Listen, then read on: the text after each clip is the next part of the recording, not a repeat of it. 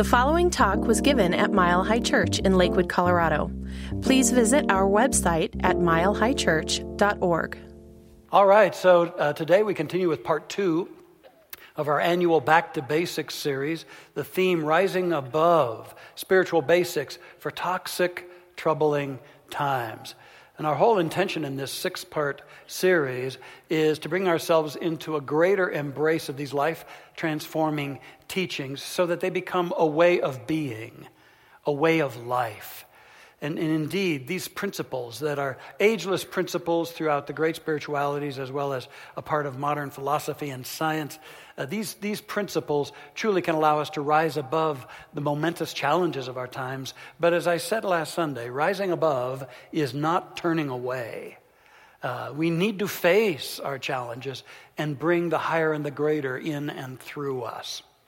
And before I dive into that, though, one tradition that I've always had here is to spend a little time in the Basics series of articulating what we are not as a teaching and as a spiritual community, so that you can more fully grasp that which we are. Now, first of all, we are not a traditional church. There's nothing traditional about you all, so nothing traditional about our church. We're not a traditional church. We're a metaphysical, spiritual teaching based on, again, the golden cord of truth throughout all of the ages and spiritual paths. Now, we seek to be, in a way, an unchurched church. That's why our motto is, it's different here. We just seek to honor you and respect the light of God within you. And in that regard, we don't get into a lot of rigid doctrine. We have principles we learn and deepen in, but not rigid doctrine.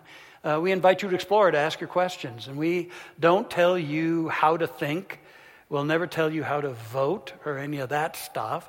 But we teach you how to think and where to draw your inspiration and your choices from. So we seek to go beyond some of the superficial aspects of going to church in the past. I'm reminded of the cute story of the guy who got hopelessly shipwrecked on a deserted island, very little hope of getting rescued, and so he made the best of it.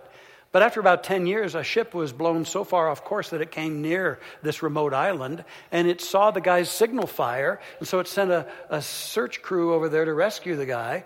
And when they got off, they saw that he indeed had made the best of it. He had 3 really well-formed structures for a deserted island, and they asked him about it. They said, "What's that first structure there?" And he said, "Well, that's my home." He said, "Oh. Well, what's the second structure there?" And he said, "Well, that's my church." He said, "Oh, my." He said, "Well, what's that third structure?" And he said, "Oh, that's the church I left." No, yeah. See, we want to go beyond that kind of deal in our lives. Now, be clear that we are not Christian Science, we are not Scientology, and we are not what is often derogatorily called a cult. Cults seek to control the minds and the lives of people, and you're beyond control. So we seek to empower you, not to control you. And in that regard, we don't do a lot of heavy-handed evangelizing or proselytizing. We feel like people, when they're ready, see the example of your awakened living and are drawn here. We do put out the word for those it's right for, but we would never want to pull anybody out of a spiritual path that works for them. We say, keep working with that, keep deepening that. But if this works for you, here we are. Now, we don't claim, then, to be the only way. We don't feel like there's an only way. We believe there's a deep river of truth, and all the faiths are like wells drilled into that deep river. They're drawing uniquely from that one spiritual flow in this life. And so in that regard, our teaching, The Science of Mind and Spirit, is not the special revelation of our founder, Dr. Ernest Holmes. He said it's the culmination of all revelations put together so that we in this day and age can use it well in our lives. So in that regard, we don't worship our founder, Dr. Holmes. And he founded this movement in the early 1900s, again, articulating that golden thread of truth through all the faith paths, and much of science and philosophy as well. So this isn't a religion of hierarchy and priests. We don't have a lot of the priesthood. We do have ministers, as you've noticed, both men and women. In fact, an equal balance in our movement of men and women leadership spiritually. And so we who are in this trusted position of ministry, we seek, just like you, to learn and to grow and to study these things. We're not different than you.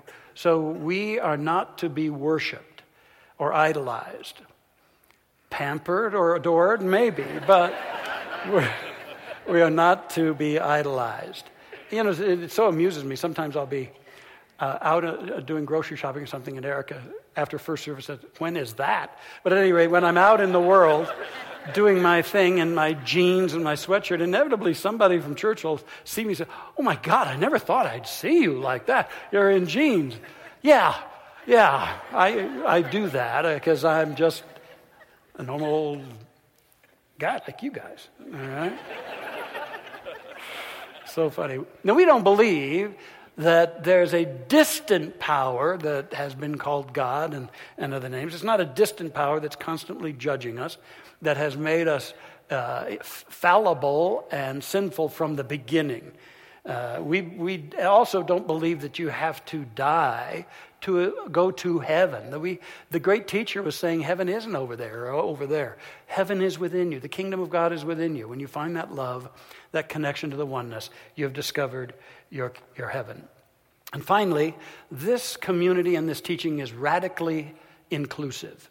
We do not discriminate against anyone, for we understand that all beings are spiritual beings. We are brothers and sisters. So we welcome all peoples regardless of background, relational orientations, former faiths, all of that, ethnic diversity. All are welcome, for we're all brothers and sisters. So that's something of what we are not. So let's dive into this by just a quick, short review. Last Sunday, we brought up two key principles that helped us in our topic of rising above divisiveness and strife. And the first is oneness, that there's one infinite love intelligence out of which all creation emerges. All things are within this one life. This one life pours itself and brings itself forth as all there is. All the diversity of creation is grounded in the one energy, intelligence, and spirit that has been called by many names: God, love, spirit, infinite mind, the beloved, that which is. The names aren't that important because the divine is beyond all names. It's even beyond anything that we can ultimately and finally understand. It's infinite. So we'll always be growing into an understanding of that. And what we're understanding is that if it is one and it is all, then all of creation is formed out of that. That the potential and the wholeness of this divine life, this one life, is seated as the nucleus within all creation and within all beings. Now, with our free thought, we can ignore or even miscreate, and yet we can never finally destroy or obscure this nucleus of truth. All beings, then, are ultimately, fundamentally, spiritual beings. Even the ones we don't like are still that in this life. So as we understand this, we have a way to begin to rise above, because we're understanding that every being is this one life. So our journey really is to move beyond, to rise above a kind of a fear-based, unawakened egotism into a conscious understanding of the sanctity of the Spirit in all of creation, and that the kingdom of heaven can come forth through us as love and as of truth. And we can become emissaries and activists for this love and truth in all the ways that we are called. So that brings us then to today's second topic, and that is rising above the BS, which of course stands for the belief systems. What? Oh, you went there? Y'all went there? Oh, for goodness sakes. Well, that two-letter phrase has, beyond its literal, its proverbial meaning, which is the nonsense. And is it any surprise that so much nonsense is circulating in our life right now? So much nonsense. And how can we rise above that nonsense? It seems like there are these belief systems that are viciously colliding with one another, and there's such everyday rancor. How can we rise above? We're equipped to. How can we rise above that? Well, this calls us right back in to the next level of our basic principles. So the third key truth is that in creation, everything moves from its origins in the invisible to its expression in the visible. Creation moves from the invisible to the visible. And so everything is first an idea, an invisible idea in mind at some level, the mind of God or your mind. And there is a power that brings it into expression. And so thought then, we understand, is enormously creative of everything we see. At the heart of your body, the intelligence in your body, everything around you, it all has its origin in intelligent energy, in thought. Now, this is symbolically expressed in the Bible when it says, in the beginning was the Word, meaning the infinite intelligence out of which creation emerged. And in the Genesis creation story, it says, and God said, let there be.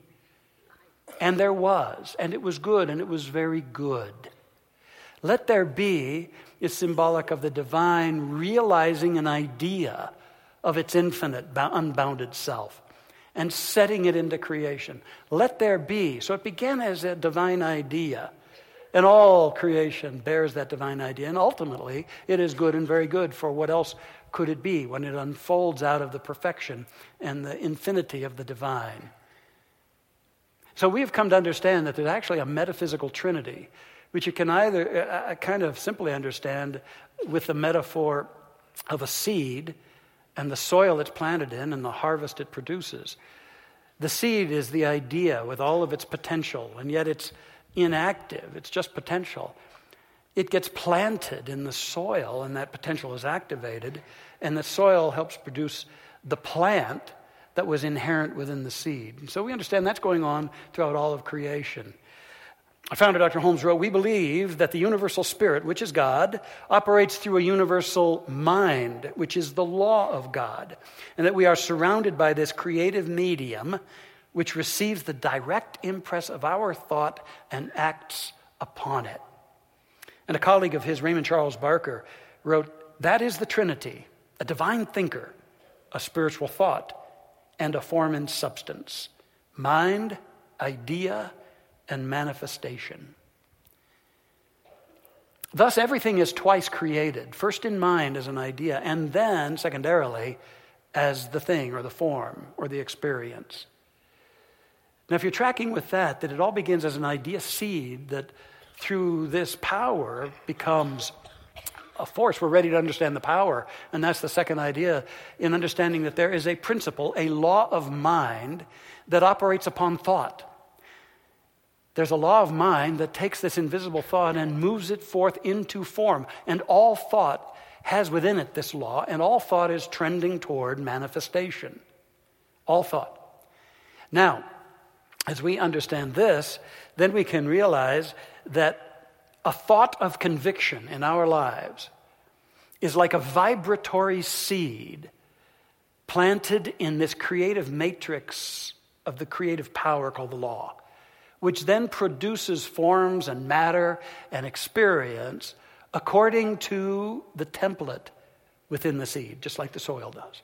So there's a power that is always responding to your thought and mind. It's an infinite power. It's the power that responded to the divine when it said, let there be. It's the same power that responds to you, whether consciously or subconsciously you are declaring, let there be in my life. The power says, and so it shall be. Now, this is talked about in the Bible where it says, as you have believed, so shall it be done unto you. And as you have decreed a thing, it shall be established unto you. And the great master teacher said, when you pray, believe that you have received, and you shall receive. The believing you have received establishing the idea that is the prerequisite for the experience. Believe that you have received already, even before it shows up in form, and you shall receive in form.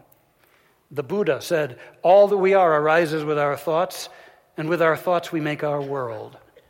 And our founder kind of drilled it down and he said, thoughts are things.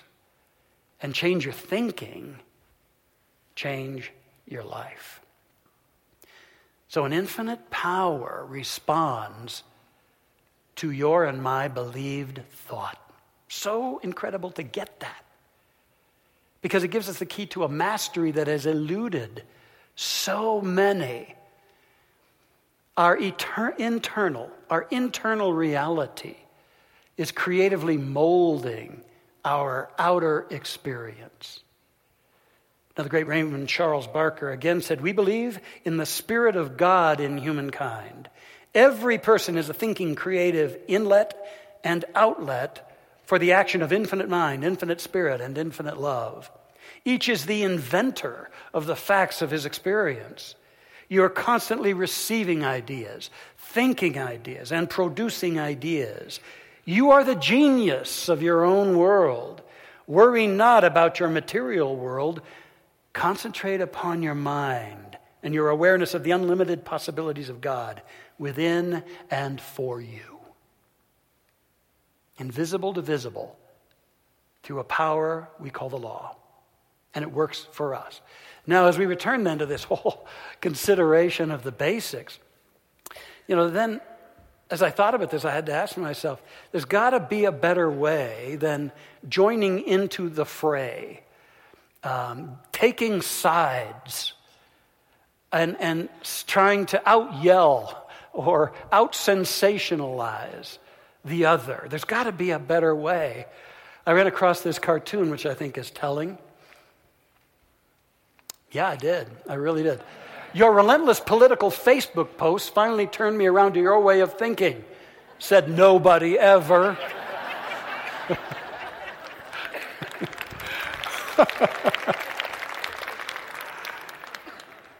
What it really comes down to is we always have to start with taking a look at our own personal BS. Our own ragged, worn-out, obsolete belief systems and the nonsense that may be at work in our own lives. Elizabeth Gilbert, who wrote Eat, Pray, Love, said, "I've never seen any life transformation that didn't begin with the person in question finally getting tired of their own BS." And so maybe that's why you're here in this January, is that a part of you deeply realizes, there's some nonsense afoot in my life, and I'm ready to grow beyond it. I'm ready to rise above that. And maybe in my doing that, I can be of benefit to the world in doing that. Here's a metaphor for this. It's the hot air balloon. Here's some beautiful balloons there. Now, when they were originated, they were actually propelled by helium and hydrogen that was released from the balloon, and that being less dense than the air allowed the balloon to lift. And now they have burners, and you hit those burners and it heats up the air in there, and the hot air balloon arises. I've had the pleasure of being on a couple of hot air balloons, and they're just really phenomenal experiences, just such a gentle elevation. Great spiritual metaphor. And they also have had sandbags on them, as this picture shows.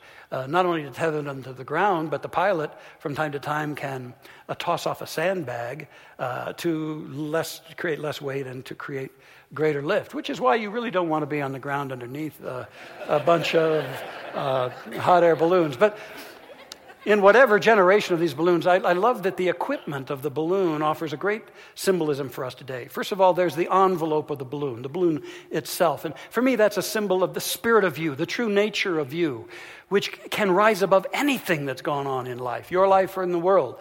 It is the reservoir of your dreams. It is your higher power within you. That's the envelope. The burner that ignites the heat, I believe, is truth, and the passionate igniting of truth in your life that can give you the kind of lift into because of that truth of your being. I would invite you to sense that the basket is our human experience in this life, that which carries us. It's the humanness of us, our bodies and all that's going on in life. And so often it seems like that is stuck on the ground. But why is it? It could be uplifted, but it's because of the sandbags, which are really a symbol of all that weighs us down and all that keeps us from moving to our higher and greater potential. And so it's a wonderful metaphor of how we can begin to cut loose these sandbags. Now, as we consider what's going on in the nonsense afoot in our world, probably what we have to ask is how can I discover some creative and constructive input into what's going on? How can I find that in this world rather than getting aligned with stuff that's going to limit me and weigh me down? I mean, if you align with toxic energies and low-frequency vibes, then that's only going to be what keeps you down. And you're not going to be able to arise into that higher perspective in which you see something bigger than the polarized fights that are going on so prevalently in our day. You must arise. I have found in my own life that whenever I get stuck, what I have always needed was a bigger idea, a new and a bigger idea. And if I could find that idea, then I could move forward. We live in the lap of immense intelligence, Emerson said. We're one with all the ideas in the universe. But we're bogged down. We're bogged down in old thought. And that's why we call this movement New Thought, the New Thought movement, that we might have a bigger idea. I remember when we went to our final synthesis dialogue with world thought leaders and the Dalai Lama. One of the participants was Bill Urey, who's right up here in Boulder. And he's written so many wonderful books, but he has a brilliant one called The Third Side. And it's the whole idea that there may be two fighting parties or two fighting belief systems just shooting at one another violently. What's needed is not to get caught up in choosing a side, but to have the awareness that there could be a third side. That we who are willing to could form a third side, and with our hearts open and our deep listening, we could be in the presence of that volley of belief systems and hold and seek for the commonality, seek for the breakthrough that could synthesize a higher idea, that could be the avenue for a return to oneness and a return to productivity and peace. That's what we're about, is seeking that higher idea. And we are all capable of doing it. Now, as I said last week, we're called, I believe, to a greater spiritual maturity. And spiritual maturity is not about trying to find some more sophisticated information. Spiritual maturity is about more dedicated practice so that we're internalizing and presencing this oneness. And so it's the practice. It can be through prayer and meditation, but another practice is cutting away the sandbags that no longer belong in our life. So today I ask you, are you in touch with sandbags that are in some way limiting your rising above? Some sandbags weighing you down. You can cut ties with them. Maybe it's an old prejudice that in your heart of hearts you know is just something you were taught. It's not real. You could cut that. Maybe it's some rigid judgments about somebody or an unforgivingness. And you realize, I'm ready to cut that because it's weighing me down. Maybe it's believing that your past is your limit. Well, you know, the past is past. If there are any richnesses of lessons, hold on to them.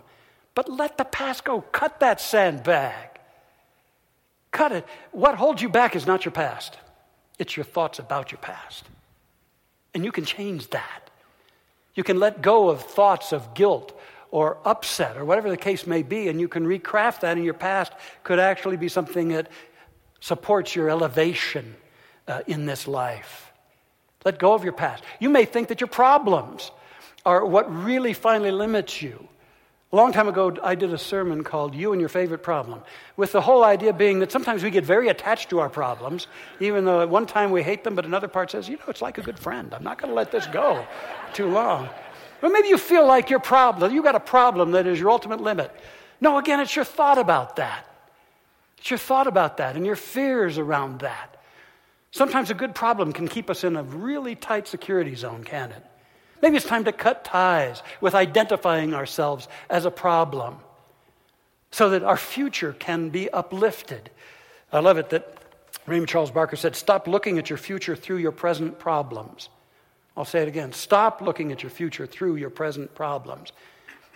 up-level, uplift, soar high, rise above, and see the greater vista of your possibilities. Maybe you feel like self-limiting thoughts are holding you down. Well, cut ties with them. This is a teaching that calls us to set a high watch on what goes on in our thinking so that we can separate the wheat from the chaff. We can get rid of that which is untrue. We can stop telling the same old stories over and over and over again. Stop beating ourselves up over and over and over again. Stop saying that this or that or the other thing is the reason that we can't ascend in some way in our lives. We cut ties with that stuff. What are you ready to cut ties with? What are the sandbags in your life? Oh, this January, cut some ties with that, and let's then ignite that burner, which is igniting a new passion of truth in our lives. Got some affirmations for you that are core to this. How about affirming, I am boundless being? Here it is. Say this with me. I am boundless being. That's the truth. You're not a product of your limits. You're boundless being. You're the life and the breath of the Spirit. You are the I am incarnate in you as you. You're boundless. It's time to open up to that. To begin to imagine your freedom and to cut ties with that which unnecessarily keeps you stuck and weighted down. Oh, the next one. I am deliberate creativity. Together. I am deliberate creativity.